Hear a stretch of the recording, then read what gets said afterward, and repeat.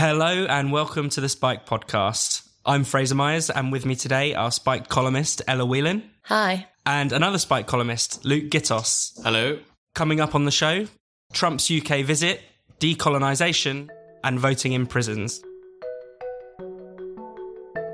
President Trump has torn up international agreements on refugees. He's incited hatred against Muslims. He's directly attacked women's rights. Completely volatile, unreliable and dangerous in the way that Trump is. I am even more strongly opposed to an address by President Trump in Westminster Hall.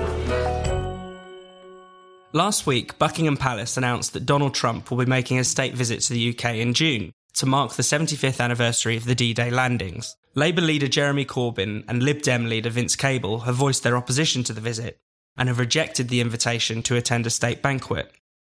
Now plans for Trump to address Parliament look likely to be dropped after strong opposition from Speaker John Bercow. Ella, what do you make of these snubs? It's ridiculous, really. I mean, not least because Jeremy Corbyn, of all people, a politician who has got into so much trouble for meeting with certain individuals, certain groups, who's been, labelled everything from a terrorist sympathiser to a mad Marxist for his associations. For him to, he knows the kind of the ridiculousness of that argument, and yet he's making it against Trump. I mean, he's saying that he will not meet with the president because he's used racist and misogynistic rhetoric. I mean, we all know the arguments about Trump using that kind of rhetoric. He is very strong-worded. At times, he can be pretty nasty about women and racist, but he is a democratically elected president. He is the head of the United States. It's mad that they're doing this. And what it really tells you is that it's actually got nothing to do with Trump at all, really. What more has it's got to do is a kind of an opportunity for certain British politicians to essentially virtue signal. It's kind of very student politicsy.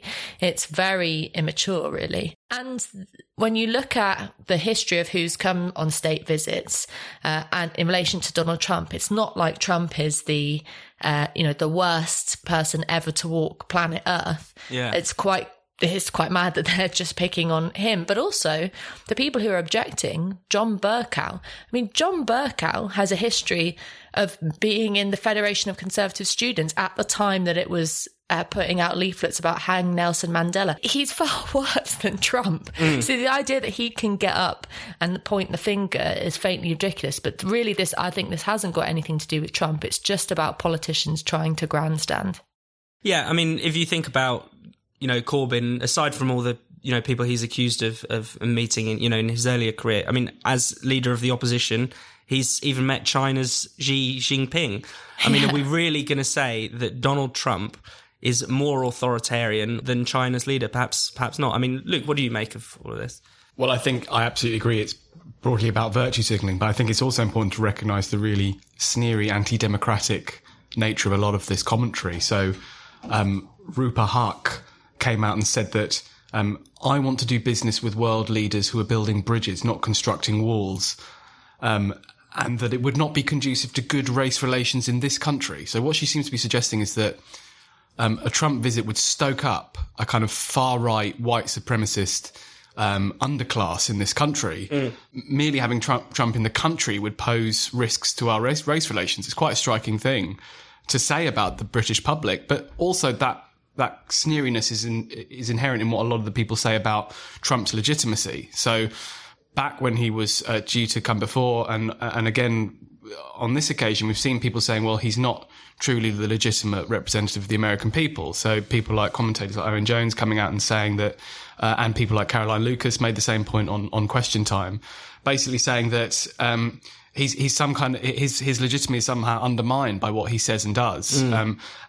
And I think that really, of course, I mean, Ella makes the point, this is the democratically elected leader of the United States.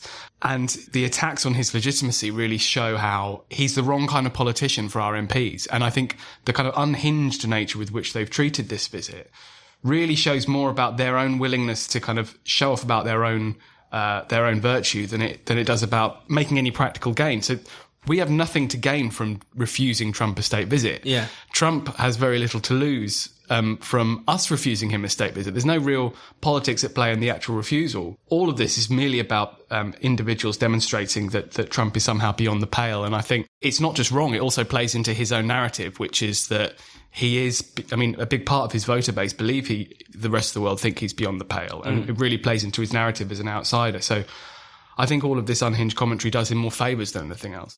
And I suppose America has always been used as a foil for British politicians, particularly on the left. Anytime you want to discuss the NHS, we'll say, well, at least we're not like the Americans, or at least we're not as fat as them. At least we don't have, crazy gun laws and things like that. But there is something about Trump that just seems to really put this kind of anti-Americanism on steroids. I mean, it also makes me think that there's a kind of basic lack of diplomacy, nowadays. Obviously, the Conservative Party are supporting Trump's visit, but even they are failing to, have normal diplomatic relations with various countries.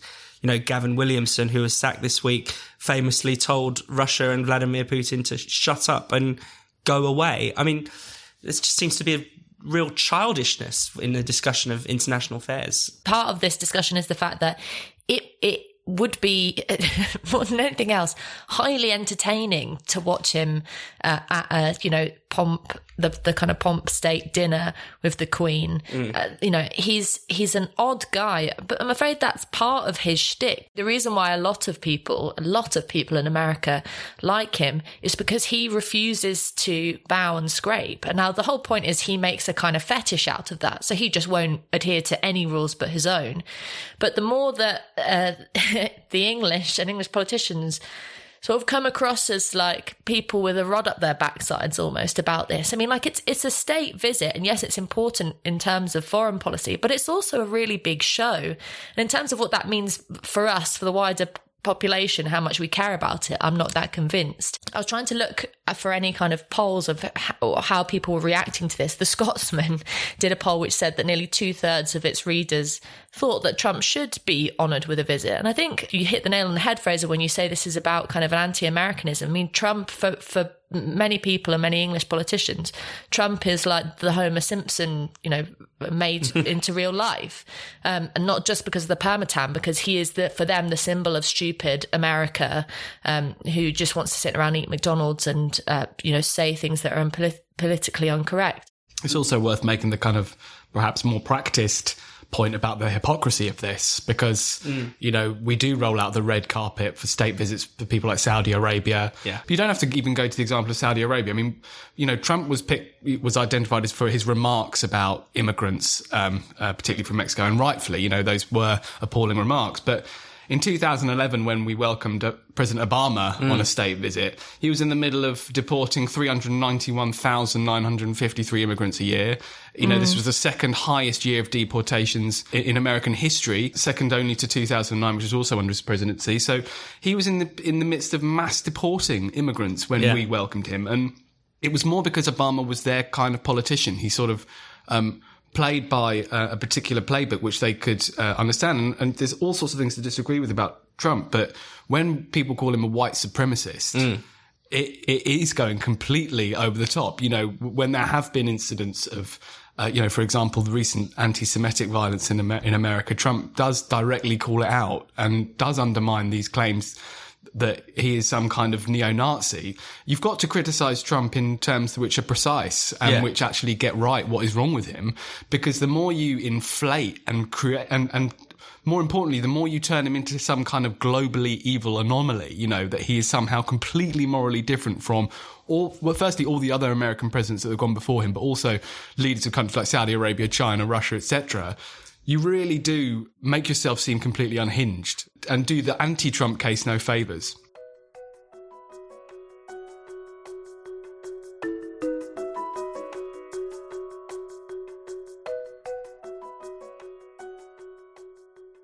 Spiked has no paywalls and no subscriptions. It's contributions from listeners and readers like you that keeps us fighting for freedom and democracy. If you'd like to make a donation, just go to spiked-online.com and hit the donate button. Cambridge University has launched a new research project investigating the university's past links with slavery. It will focus on how the university has benefited financially from the money made in the slave trade and on the scholarship conducted at Cambridge that might have shaped the kind of racial thinking that helped justify slavery at the time. It will also look into monuments, objects, pictures and buildings at the university that evoke the colonial past. Ella, what are your thoughts on this? You know, I think this is really worrying, and not just because we've seen this happen a lot. I mean, Joanna Williams has written an article for Spike this week in which she details the various institutions, University of Glasgow, University of Oxford, who have gone down a similar route of essentially trying to apologise for what everyone knows is that institutions like that will have benefited financially or otherwise from the slave trade, because that's history. That's what happened. The reason why I think this is so worrying is because it sets a really sort of dangerous precedent of a never-ending cycle of kind of grievance culture. And some people will say that sounds very unsympathetic. Some people say, of course, you'd say that because you're not a black person. And in fact, when I was listening to the Today programme a few days ago, I heard one of the professors who's sort of spearheading this campaign and this investigation at Cambridge, and he was sort of beginning every sentence almost with, well, I am a white guy. And there's that kind of apologism to it. But actually, what this is saying is that kids, students who are going to university today are negatively affected in one way or another by the fact that the University of Cambridge or other institutions at some point in history benefited from the slave trade or from slavery. It's very hard to see how that can be true. And that's not because that's not contesting the abhorrence of slavery, but that's saying that it's sort of quite a far-fetched argument to make, to say that simply because ancestors suffered a specific historical wrong, that a century down the line, that people will still be suffering from that. More importantly, it singles out the black and ethnic minority students at Cambridge as being somehow oppressed, but also incapable of dealing with the day-to-day life of university to the same level as their fellow white peers. I mean, it's actually a really quite insulting line to take in relation to BME students, which says that they have no agency, essentially. They are just being oppressed by the wrongs of history. And as Joanna says in her article, you could take this down any route. I mean, you could, yeah. I could, as the daughter of Irish people, take up a claim at Sussex, my university, and say, hang on a second, weren't you, as an English university, benefiting from the oppression of the Irish during the famine? I mean, any route you could take it down. I mean, you could argue that capitalism oppresses people, and that's, we are still living in a capitalist system in which universities operate. I mean, it's never ending. And really what it's an inability to let history go, and a kind of symptom of our grievance culture today, which really is quite ugly. Yeah, I think that's right. And of course, there's nothing wrong with the university, finding out what it did in the past, but it is the implications behind it are what's worrying. And it's similar to the decolonise movement more broadly. It does sound very nice on the surface. It sounds like a call for more scholarship, a greater diversity of writers, a greater diversity of sources. Who could object to that? But then when you examine the kind of claims that they make more deeply, the suggestion is basically, as you say, Ella, that ethnic minority students are different, that ethnic minority students cannot possibly understand this so-called white curriculum, or that they're constantly under assault by the presence of things like statues, like that of Cecil Rhodes at Oriel. And the worst thing about this is that it makes you realise it's actually reviving the kind of racial thinking, that we should, I believe, be going away from. And it relies on some really patronising stereotypes. So one of the, really grim examples of this is that, Kingston University changed its geography course because it assumed that ethnic minority students would struggle, and I quote, to grasp concepts such as the rural idyll. So they're saying very explicitly that ethnic minority students are somehow, for some reason, God knows why, incapable of, handling education in the same way that their white peers are. And I think that's a real problem. I think it's also right to situate this in a broader climate where academic freedom is really under attack. Because if you look at the terms on which this investigation has been launched, it's not just looking at did we get this money or that money, because all of that information is probably publicly available anyway, and certainly wouldn't take 2 years to find out. When you look at the subheading of this announcement, you see that what they're actually going to be doing is assessing whether scholars at Cambridge reinforced race-based thinking during Britain's colonial era. You see this in the terms of all of these investigations. What they're actually doing is looking back across their whole history and reassessing scholarship in the light of wokedom. Yeah. And I think this is part and parcel of actually wokedom ripping out the heart of one of our most important educational institutions. And if you look at Cambridge is a really serious offender in this regard. So this follows December in 2018. They came under fire for awarding the Toby Jackman Newton Research Fellowship to a guy called Noah Carl, who had promoted some theories about race differentials in intelligence, and then has very recently terminated that fellowship. So has basically cowed to public pressure to remove this scholarship from this young man. On the basis of a public open letter calling him into judgment, not because of his scholarship being terrible, but because of this public letter. And, they've rescinded a visiting fellowship to Jordan Peterson, the famous Canadian academic. And now just today I saw that they've come under fire yet again for hosting the campaign group Justice for Men and Boys. And it looks like they're going to cancel this event that they've put out about this men's rights activist group.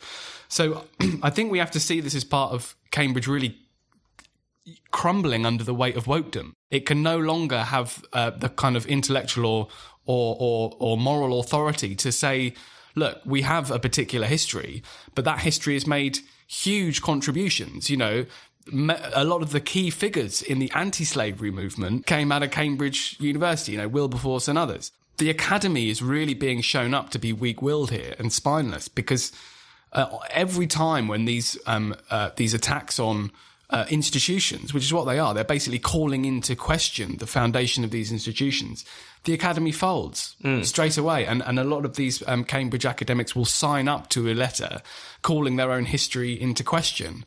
I think it's deeply, deeply concerning. You're right. I mean, there is this very sort of anti-historical view where the past is just seen as this, long continuum of horrors. But as you say, look, the past includes not only slavery, but also anti-slavery. We've known for a very long time that slavery is evil. Those things are kind of tossed to one side in favour of this, almost self-flagellation, I suppose. But also it's really important to remember that the past is full of horrors. And the reason, the means through which you remember that is through studying it, studying the history of it, knowing the history of it. And Luke is absolutely right to say that this isn't about shedding more light on the slave trade or learning more about our history. I mean, actually, as it happens, the history of slavery is widely taught. It's not like there's a level of ignorance about this in the UK. Rightly so.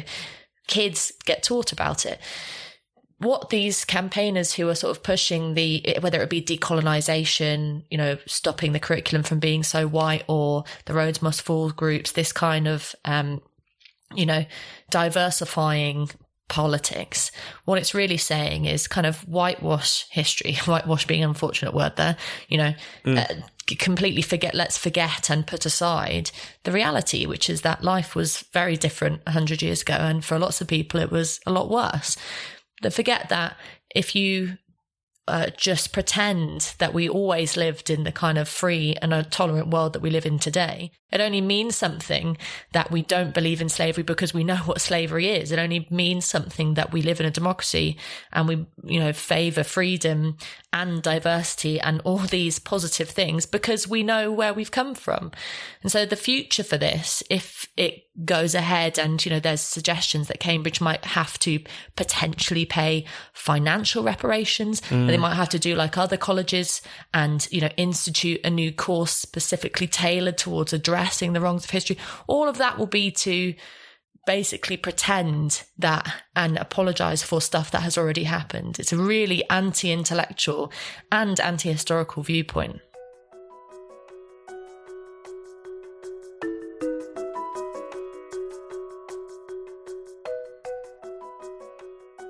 You're listening to the Spike Podcast. If you're enjoying the podcast, why not give us a rating and a review? It really helps people find the show.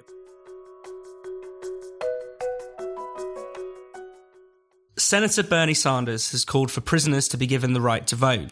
In a town hall event, he was asked whether even the Boston Marathon bomber should be allowed to vote in elections from prison. Sanders responded that the right to vote was a fundamental element of our democracy, and that even very bad people should have that right. Luke, you wrote about this week. What are your thoughts? Well, looking into the American discussion, there's a lot of differences between the ways it's talked about in America and the ways it's talked about here. The vast majority of American states allow convicted felons to vote in elections after they've served their time and after they've gone through any period of parole. What Sanders and some others on the more radical left in America are calling for is actually for prisoners to be able to vote. So people who are still serving their time. And ironically, because prison sentences in America are much longer than they are here, that actually means a lot more because you have more people in America serving sentences that they will never be released from. So they vote, they would be in theory voting solely with a view to completing, in relation to issues that affect them while they're in custody. But the other reason why this comes up in America, in a debate like this, the town hall presidential candidacy debates, is because it's tied up with other things. So incarceration in America is seen as a social justice issue. Although the statistics are getting better, black people are far more likely than whites to be incarcerated. They're impacted by the war on drugs that was kick-started in the 1980s and 1990s. And the incarceration rates for blacks over the last few decades has way exceeded whites, even though that's historically now getting better. So you have now a discussion around voting, which is tied up with race and other social justice issues, which to some extent is justified. And I think it's absolutely right to draw attention to the fact that in America, once you've served your sentence, being a convicted felon in America is really, really difficult. They make it incredibly hard to get jobs, to find work, to apply for normal social benefits. And on top of that, in some states, you can't vote. So you can't you can do nothing to have your voice heard. I sympathize with some of the direction that the discussion is going. But as I point out in the piece, Americans are pretty liberal and progressive and sensible on this. So the vast majority of American states allow people to vote after they've served their time and after they've completed parole. Only 2 states maintain a blanket ban on felons ever voting again. And Florida became the last state to actually change that by referendum in 2018. So the process is changing. But the reason why Sanders' remarks are so peculiar is that he's calling for all prisoners to be able to vote. So everyone, from whether you've been sent to prison for 1 week or for the rest of your life, ought to be able to vote in a general in a presidential election, which is why he was asked about the Boston bomber. Why would you even allow someone with no prospect of release to vote? And he said yes. And I think that really illustrates the problem with this, which is that when voting and voting rights get tied up with this discussion around social justice and become, I think, allied with that discussion, you end up reaching absurd conclusions, because I just don't think the majority of Americans would like the idea of the Boston bomber being able to vote, or anyone who's been convicted of multiple homicides to be able to vote. They may be more sympathetic to people who are only serving, happen to be serving a 3-month sentence at the time of a presidential election. But the line has to be drawn somewhere, and the line is drawn very sensibly across America at the moment. The point I made in the piece is that really what we have to avoid in our discussion around voting and voting rights is not devaluing the vote. Yeah. And not sort of removing it from its importance in social life. So if you suggest that someone who is incarcerated for the rest of their life should be able to vote, what you're really saying is that your vote is merely a matter of pulling a lever or ticking a box. It bears no reality or bears no relation to your lived experience. And obviously, prisoners experience the world in a very, very narrow window. They experience it solely through the window of incarceration. And it creates all sorts of other terrible practical problems. So you'd create a huge block of voters that candidates would have to appeal to. And people who would presumably be voting on quite a narrow basis in the interest of people who are incarcerated. So I think it would radically distort, actually, the democratic process in America. It would devalue the meaning of the vote for Americans, and it would do nothing to solve what are lingering problems in the American justice system connected with incarceration and race etc. Yeah, I think that's right, and I do, I sympathise a lot with Sanders and his, views on criminal justice reform, and I'm sure everyone is aware that the American prison population is absolutely staggering compared with the rest of the world. Russia and all these other authoritarian regimes don't even come close into the amount of people that, are being locked up, and that's clearly disenfranchising vast numbers of people as a consequence. But again, deal with that issue rather than handing prisoners the vote. And again, Sanders is right to have concerns about, voter suppression. This is a major, major issue in the US. Wendy Kaminer wrote in Spiked last year about last year's elections and how a number of sitting governors were basically overseeing their own races. And in Georgia, Kemp, the governor, was able to purge 1.5 million voters from the electoral roll, blocked 50,000 new black voters from registering. Florida had malfunctioning machines, miscounting. Again, the governor overseeing his own race. I mean, there are enormous problems with both the prison system and the electoral system in the US, but those issues should be dealt with head on, not enfranchising those, people like prisoners who have rightly been deprived of some rights, I think. Well, Luke makes a very good point in his piece about the fact that the vote is active, and he uses a quote from Sylvia Pankhurst that when she was fighting for the vote in the UK, she said that she wanted the vote with a capital V. It's this active thing that, most importantly, that a citizen takes part in. And if you are a prisoner, yeah. I mean, we can have a whole different discussion about prison and the nature of prison and what it should be doing, rehabilitation or punishment, all of those things. But as it stands at the moment, if you go to prison, it is a form of punishment and your rights are taken away from you, and you do not, as Luke says, you do not live the same life as someone who is not in jail. And so therefore, you are not an active citizen in the same way that you were when you were free.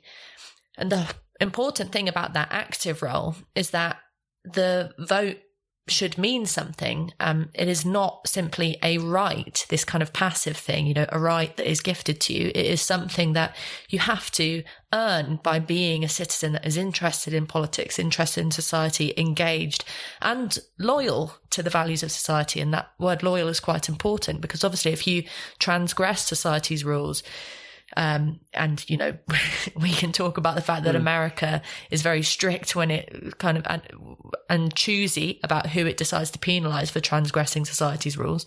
You go to jail. That's the system as it stands at the moment. So it's quite an odd suggestion by Sanders to do this, and it would be wildly unpopular. But I mean, as you say, Fraser, he could easily tackle this in a different way, which is just to say, you could very quickly release a huge number of people from jail, huge numbers of young black guys from jail who are in there on petty drug offences, for one. In the UK, we've got a similar problem with a rise of people being penalised for, you've got mums being penalised for not paying their TV licences. You've got people going in for petty drug cases. I mean, we have to look at the nature of prison and what it's for. And you want to, I believe that prison should be at least a large part about rehabilitation, which means that you want to encourage people to become active citizens.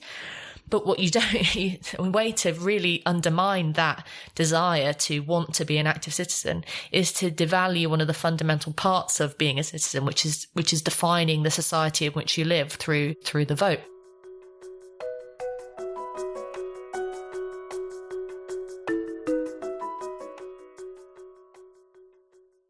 You've been listening to the Spike podcast. If you've enjoyed the show, don't forget to give us a rating, a review, or even make a donation. We'll be back next week, but for more Spike content every day, visit spiked-online.com.